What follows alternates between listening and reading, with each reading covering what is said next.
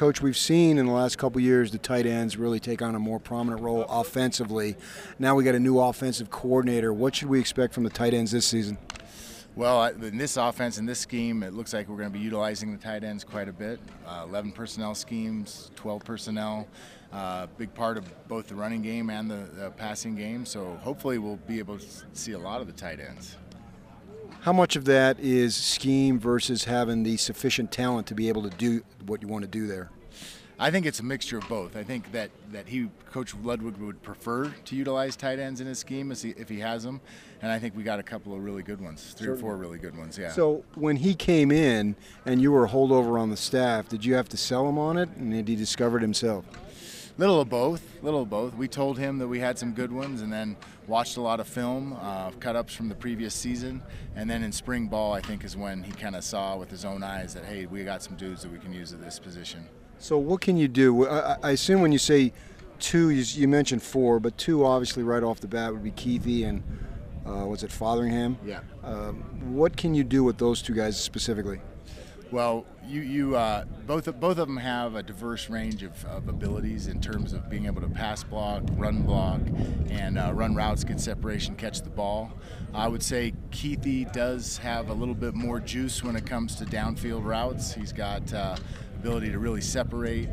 Both of them have outstanding ball skills, catching the ball. And so I think what you can do is you can put the defense in a bind in terms of you have two tight ends in on the field. They're both good run blockers. You can run the ball. So then when the defense puts in, their base personnel with 3 linebackers, 4 D linemen, or 3 D linemen, 4 linebackers, now you have a one-on-one matchup of one of those guys against the linebackers to start throwing the ball. So it becomes a personnel matchup issue for the defense. And you can also mess with some formations and have it be a formational deal, because a lot of defenses will call their defense based on one of the primary factors being formation. And if you have tight ends that can split out and spread the field, or condense and be attached and be equally effective in both, then you really are making your offense a lot more unpredictable. Putting the defensive coordinator on the other side of the ball in a bind, trying to figure out, okay, what are they doing? All right, they loading up for the run, they sprint it out for the pass. They can't really figure it out if you got guys that can do both. So when they're catching passes, is it more out of a base play formation, or is there more element of surprise where you're catching them off guard? The defense, I mean. It's all part of the scheme. So any given pass play, whether it be a play action pass, a naked or a bootleg, or a straight drop back pass, the tight end is involved in our scheme in one way or the other. There are a few where they're involved in play action pass as a pass blocker, but then there's others where they're going to be releasing on the route and becoming that much more difficult for the defense to figure out what's going on and how to defend it. Correct me if I'm wrong, but it seemed like last year the red zone usage of the tight end was pretty high as opposed to the rest of the field. I think that's an accurate statement. Yeah, we tend to bring in more tight ends once we got down into the red zone. We had a 4 tight end package when we got down to the low red zone. Right. Again, utilize them to be run blockers, but then you saw that we ran some bootlegs out of that, and I think Cole and Brand, they got some touchdowns early on. Right. Yeah. I think Cole caught one in his very first college game. It seems so simple. Yeah, to me it does. as the tight end coach, I love it. But I think Coach Taylor, he was an excellent offensive mind, but his offense was really spread based, right? And that's what he did at Folsom High School. That's what he did at Eastern Washington. And we came here.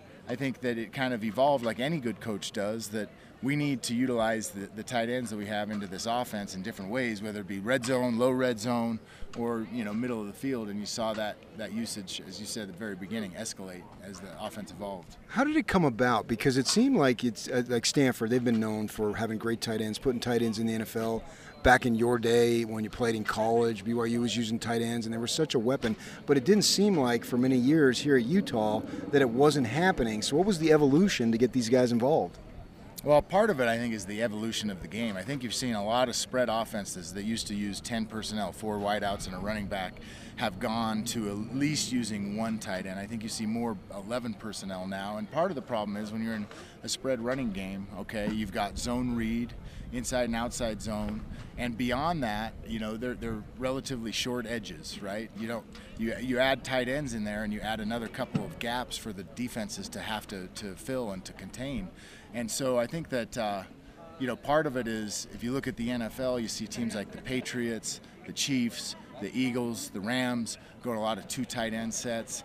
And football, kind of, people go with the trends, and when Urban Meyer came here, he wanted to be a spread guy, right? And so the spread was installed. It was very successful, 12-0 season, Fiesta Bowl. So that kind of carried over for several years. And I think that it, just in the last 2-3 years, we've started to move back toward more tight ends involved in the offense. And I think it's great. I think, it's currently the trend in offensive football. And hopefully, we can be productive enough to make it stay that way. So success in recruiting tight ends, to see them get out on the field and do their thing, does that breed itself in terms of being able to then carry it forward when these guys leave? Tight ends see the U of U is going to use them and they can get some glory? I definitely think so, because if you look at the guys we've been using in the last couple of years, Jake Jackson, converted linebacker; Connor Haller, converted linebacker; Brant Keithy was a running back in high school. Cole Fotheringham's really one of the first true tight ends that we've been able to recruit. And I think when a tight end sees that they're going to be more than just an extra offensive lineman run blocking, right, they take notice, and it becomes easier to convince them to come be a part of your offense as a tight end. I think Stanford, is a good example right of that. They attract tight ends because they are an offense for several years that have featured the tight end and really utilized the tight end. So now I feel like we're in a recruiting position where we can point to the game tape, we can point to the statistics and say, hey, you're going to come here and you're going to catch the ball. And then also, too, how important, though, you mentioned that run game, is the tight end being able to do what he does. It's huge, and we talk about that all the time.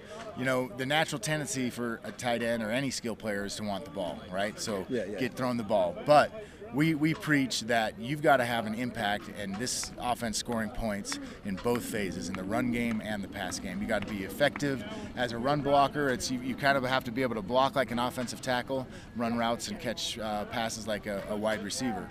And again, like we talked about earlier, if you can do that, you make your offense so much more diverse, right? And so I think that it all stems from that. So how available are those guys? Because you just put a lot on their plate right there. How available are they? I mean, are they easy to find, or are they scarce? Because you mentioned Stanford. Well, those are NFL guys. Are there a lot of guys to choose from, or is it hard to recruit those types of players? I think it's one of the harder positions to recruit. Okay, things trickle down, so. Now that high schools are finally starting to utilize more tight ends. So many of them were straight spread, especially Texas, California, stuff like that. So now more of them are playing the position in high school, but for a while you were really having to project the taller wide receivers that could put on 30, 40 pounds and turn into a tight end. But now you're seeing more of them that are coming out of high school that have played the position, and but it's still not easy to find tight ends, and you got to do a lot of projection. I like guys that can run, that you had to have the frame to maybe put on 20, 30 pounds and end up at 240, 250 by the time they're a sophomore, junior, because those guys seem to never lose that element of the skill player, Yeah. And so you also have this big dope former defensive end helping you coach tight ends? Yeah, he's a help with our room for sure.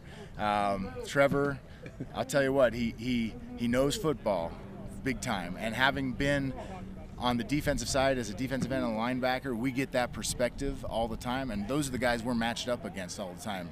Most, in the run game, we're blocking defensive ends, we're blocking outside linebackers, and so having him as that guy to give us that perspective has been awesome. Plus, he's got one of those guys with a magical personality that never has a down day, keeps everybody laughing, keeps everybody on their toes, and it's been awesome. Yeah, but isn't he always telling you that he could throw the football over the mountain, or he hit the golf ball 400 yards? He can do everything. Yeah, he can. He's always telling you how great he is. But that's confidence, right? He simply believes that he can, and you know what? Half the time, he's right. Every once in a while, I'll beat him in something. Okay. All right. Thanks, Freddie.